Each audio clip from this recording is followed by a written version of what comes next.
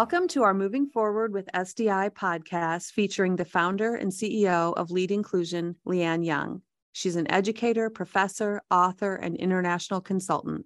Thanks again for joining us today. My name is Laura Lee Lake. I'm the SDI lead for Central Rivers AEA, as well as special education consultant and a director of special education. I'm here with my colleague, Kelly.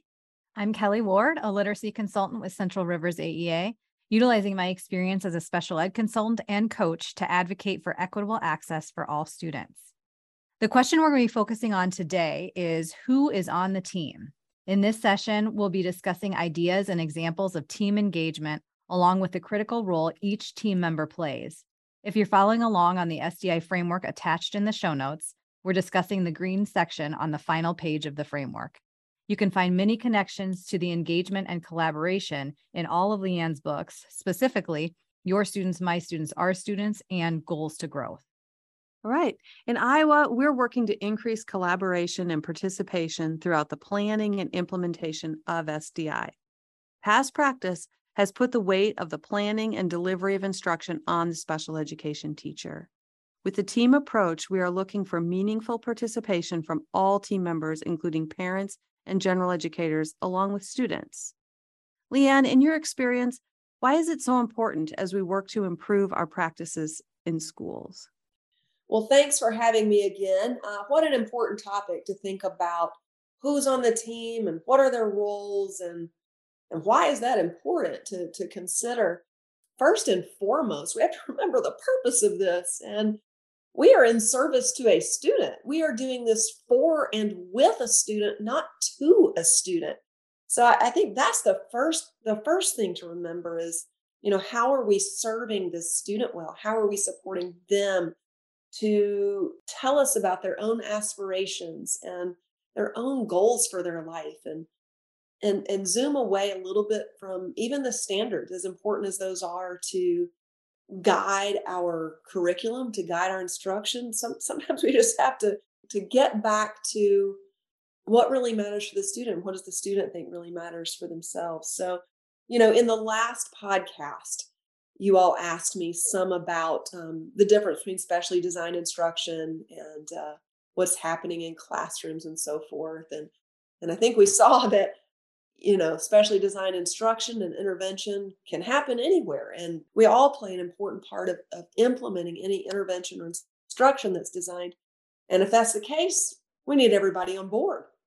If it's essential that everybody is a part of implementing support and supporting a student, and the student has an important role in figuring out what strategies work for them, then everybody has to be involved in the planning. Otherwise, it's just another document that we're filling out, where it's just another box that we're checking, and it doesn't really have any meaning. We end up with a compliant document that nobody ever looks at and really isn't meaningful. So it's essential to have everybody on the team and involved in setting goals and designing strategies. So in your book, Your Students, My Students, Our Students, and I'll just plug like one of my absolutely favorite books. There's a chapter on leveraging the strengths of all educators. So in your work, what are some ways you've seen general education teachers engage in the process?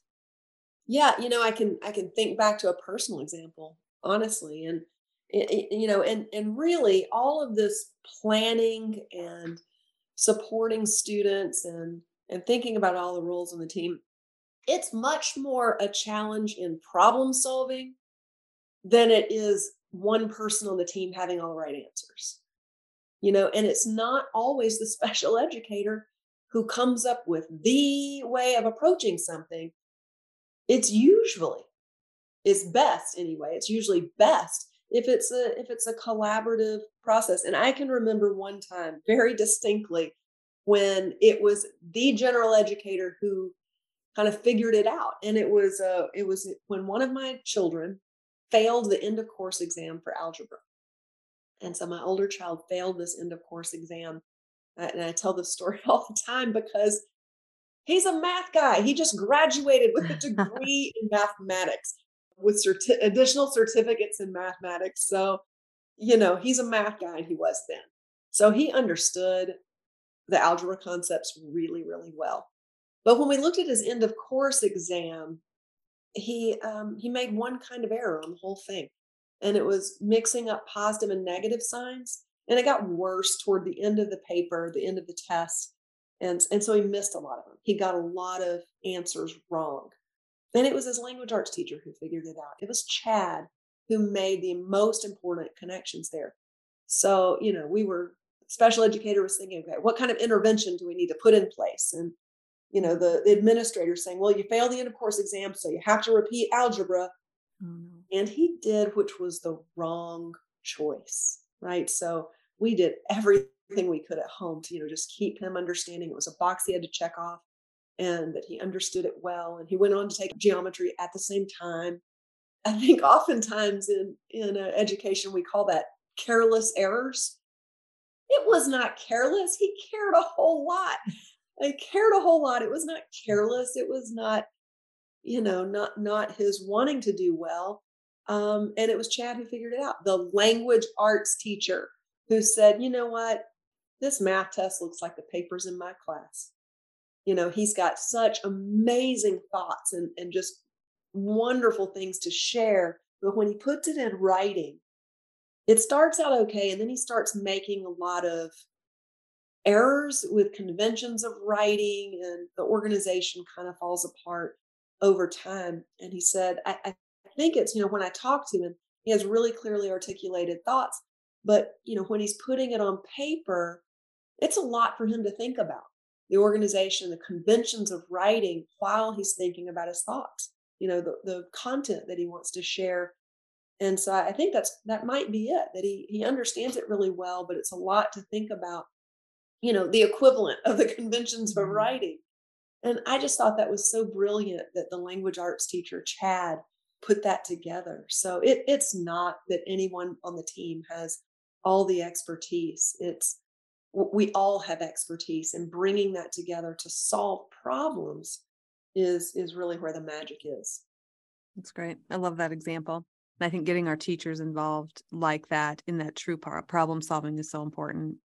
The other participants, sometimes our parents, are passive participants in our SDI, IEP writing process rather than the meaningful collaborator. Do you have any examples or ideas that you could give to help our teachers start to transition parents into being more engaged? I think they're in the routine of they come to the meeting and this is their role. How could we start to change that and help them become more engaged and meaningful participants in this process?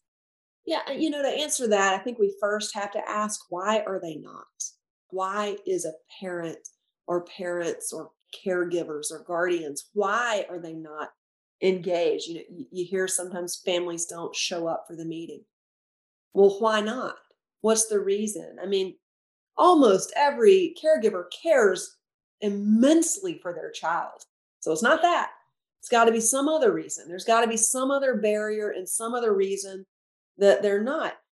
And this is not so different from classroom teachers. A lot of times we'll say the classroom teacher is not, fully engaged in the meeting and in that moment. And so it's really similar. We have to ask, why are they not? We talked about this in the last podcast. So for both families and classroom teachers, they may feel like you're the experts. You know what to do. I'm not the expert. You know what to do. And so there's no real reason for me to be engaged in this, creating this legal document. And families may feel that. They may feel like you all handle school. You're the experts. You give me homework, you tell me what to do, but you're the one who designs this because you know best. And so it's our job really to help families understand that they are the experts on their child. I may have some expertise in intervention or designing, instruction that's individualized. A classroom teacher may have expertise in curriculum or in 8-year-olds, or whatever it is.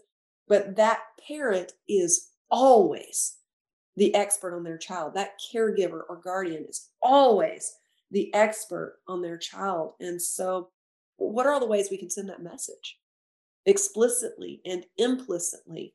And for classroom teachers, what are all the ways we can share? You are an expert. How can we draw on things like what happened with Chad and say, In that last meeting, you're the one who figured it out.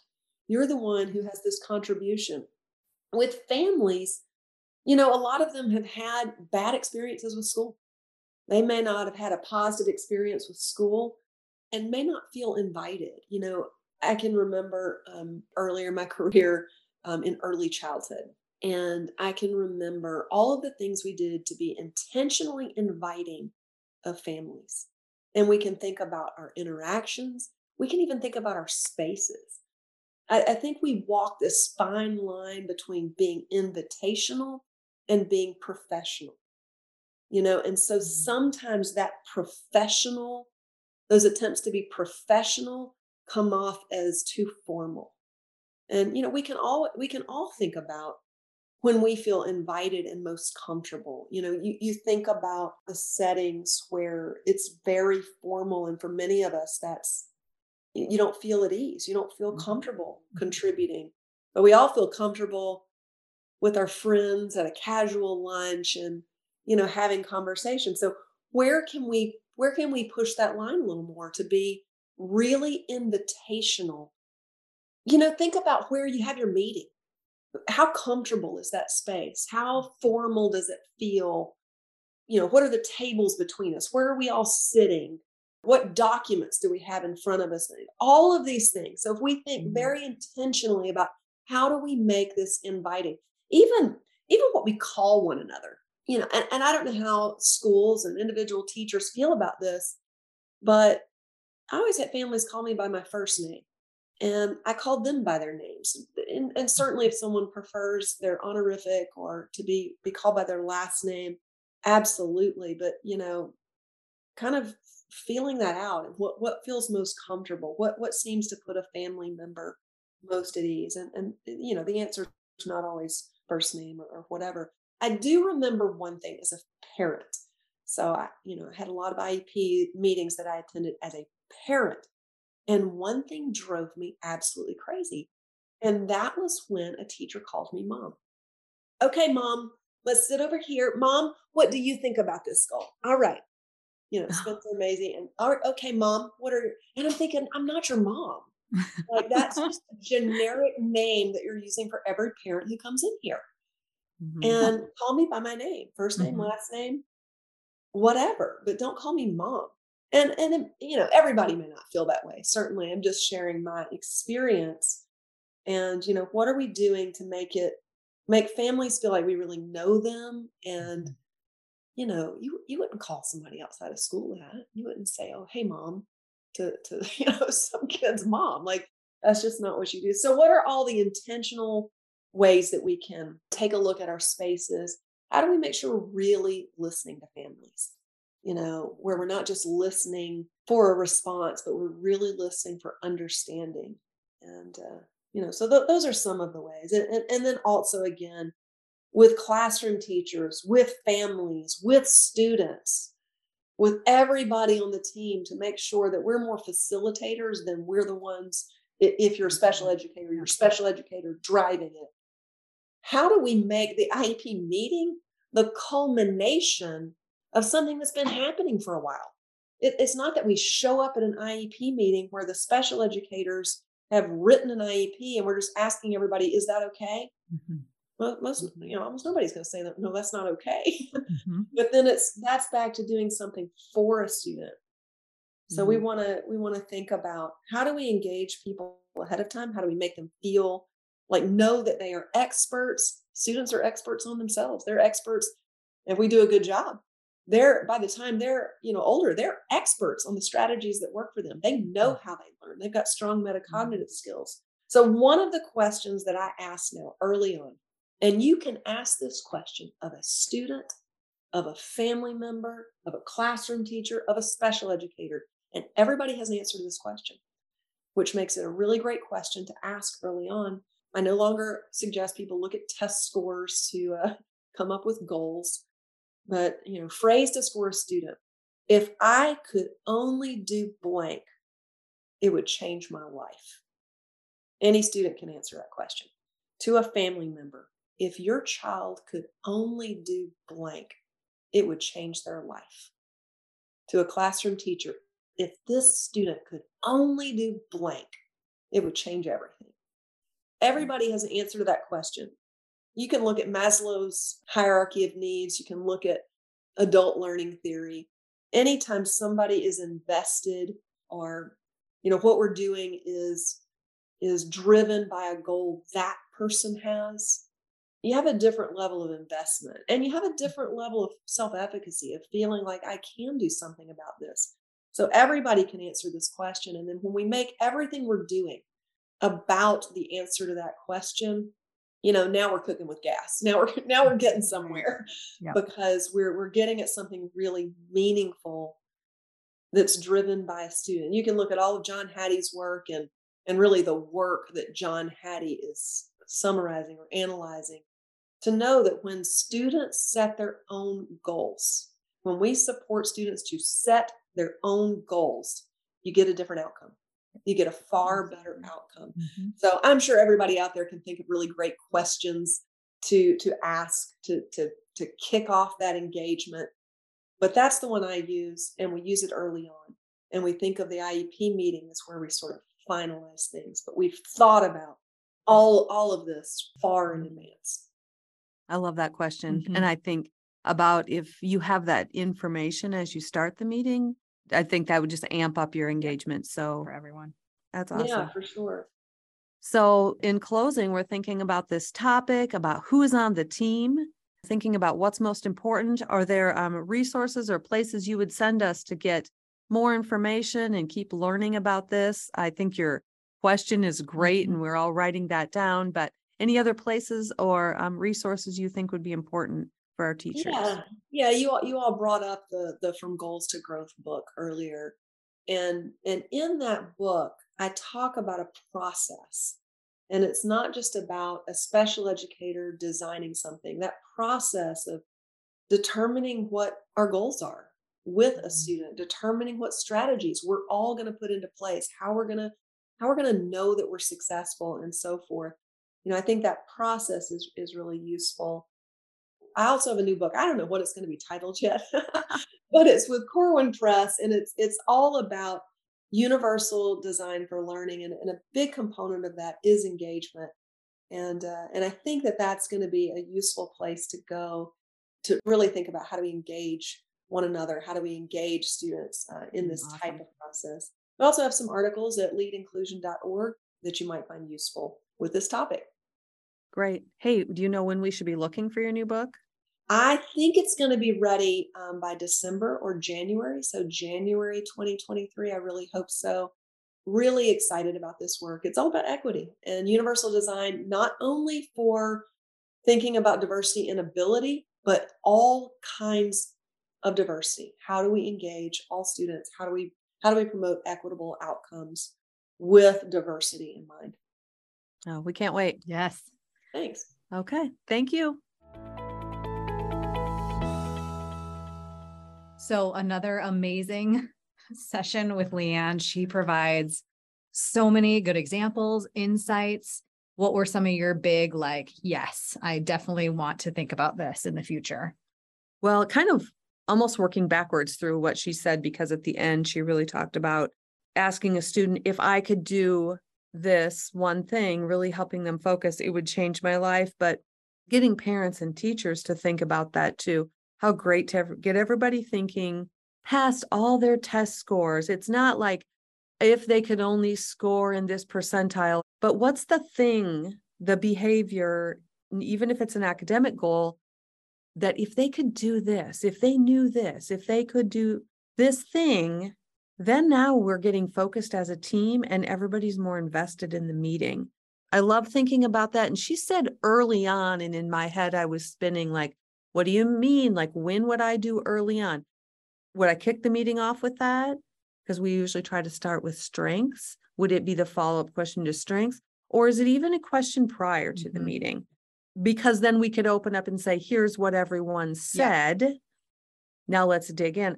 So I guess I'm kind of going back and forth. And what are you thinking about that when you think about that question and drawing everyone in with it? I like the idea of doing it prior because it sets everybody up then to think about it and also give time to think about it. So, I mean, that's a deep question. So Yeah, it is. maybe as a parent, I need some time to think about it. The other thing that I love that she said was the parents are experts on their children. We have expertise in different areas as educators, but a parent is the expert. And even by calling ahead of time, when you're setting up the meeting and asking that question, puts Mhm. the ball in their court of you are an expert, you bring so much to this team. And she talked about those inviting spaces. Just that phone call, just that question is already inviting of we want you here. You are an expert. You bring so much to the table. And I love that. Right. Because I guess when I think about meetings I've been in, I don't feel like the parents have that demeanor or thinking like they're very, sometimes they'll even feel nervous Mhm. or ready to be a passive, like, show Just- me where to Yep. sign, tell me when it's over, because they haven't felt valued. Mhm. And I also think because we're feeling nervous about making sure we have this appearance of, we know what we're talking about, we have all our ducks in a row, and I even had a teacher once say, like, it makes me feel like I look like I don't know what I'm doing when Mhm. I don't come with a plan. Yep.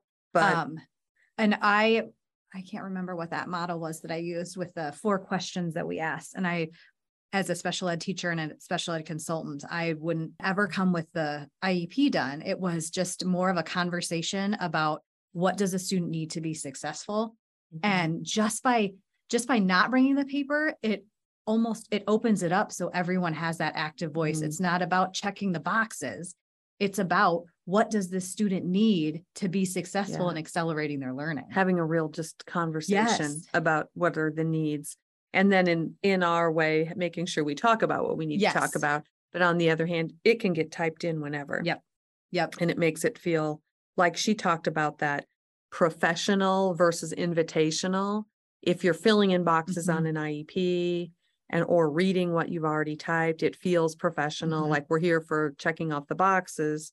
Versus I think if we switch that to say, let's just have a conversation, and I'm going to remember to ask about strengths. I'm going to remember to talk about all the services that they are eligible for in our conversation and check the boxes later. It feels more fill it in too. invitational. It does. And invitational in our conversation. And she talked about invitational space and Mhm. schools. She said it like a lot of times our parents haven't had great experiences in schools. Just coming into a school building can be, bring back Mhm. some memories that aren't positive. And so I've always been an advocate for home visits and would always Mhm. offer that as an option because then you're on parents' turf, like it's their place. Just that comfort level is there when you offer to go to their home. Sometimes parents, they'd rather come to school, but Mhm. just by extending that invitation of I'm happy to come to you because it's your child that you're an expert Right. on has led to great parent participation and parent relationships. Yeah. I think that with or without a home visit, just really making sure to connect when you call about when is the meeting, having that question ready Mhm. and being open to saying, hey, tell me what I need to know about your student. Mhm. You are the expert. Mhm. What do we need to know before we make a plan? Yep. Like, this is important and we need your input. Sometimes I feel like we make parents feel really put on the spot at a meeting when you're sitting around a table or in the principal's office. Like if Mhm. that's where the meeting's being held, Mhm. think that could have some uncomfortable or negative Right. connotation. Like we're in the principal's office, but really thinking, hey, when we talked, like you could almost start out being their voice and Yes, I drawing agree. them Mhm. into the conversation, sharing what you thought was valuable, then Mhm. they maybe sit up and feel valued. I think Well, those are and like Leanne said, listening, not listening to respond, but listening to understand the parent. And what you said about the principal's office or where you have the meeting, maybe not at their home, but even in a classroom versus the principal's office or right. like what would a space be that is more comfortable to have a Mhm. meeting for the families? So Sometimes I feel even parents will really loosen up just walking down the hall. If you meet Mhm. them at the door and walk them down Mhm. the hall and have a little one-on-one, you can really make people feel comfortable about joining you as a team member in that situation. I think in our Achieve system, it really talks about getting team concerns, and it's changing from not parent Mm-hmm. concerns, but team concerns. And I wonder how this question could lead into that concerns of everyone.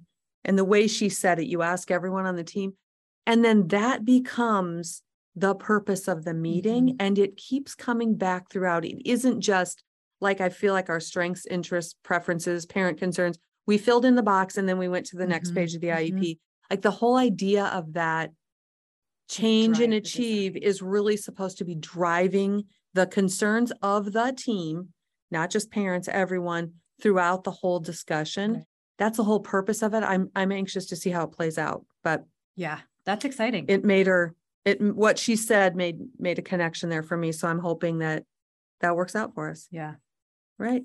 Thanks all.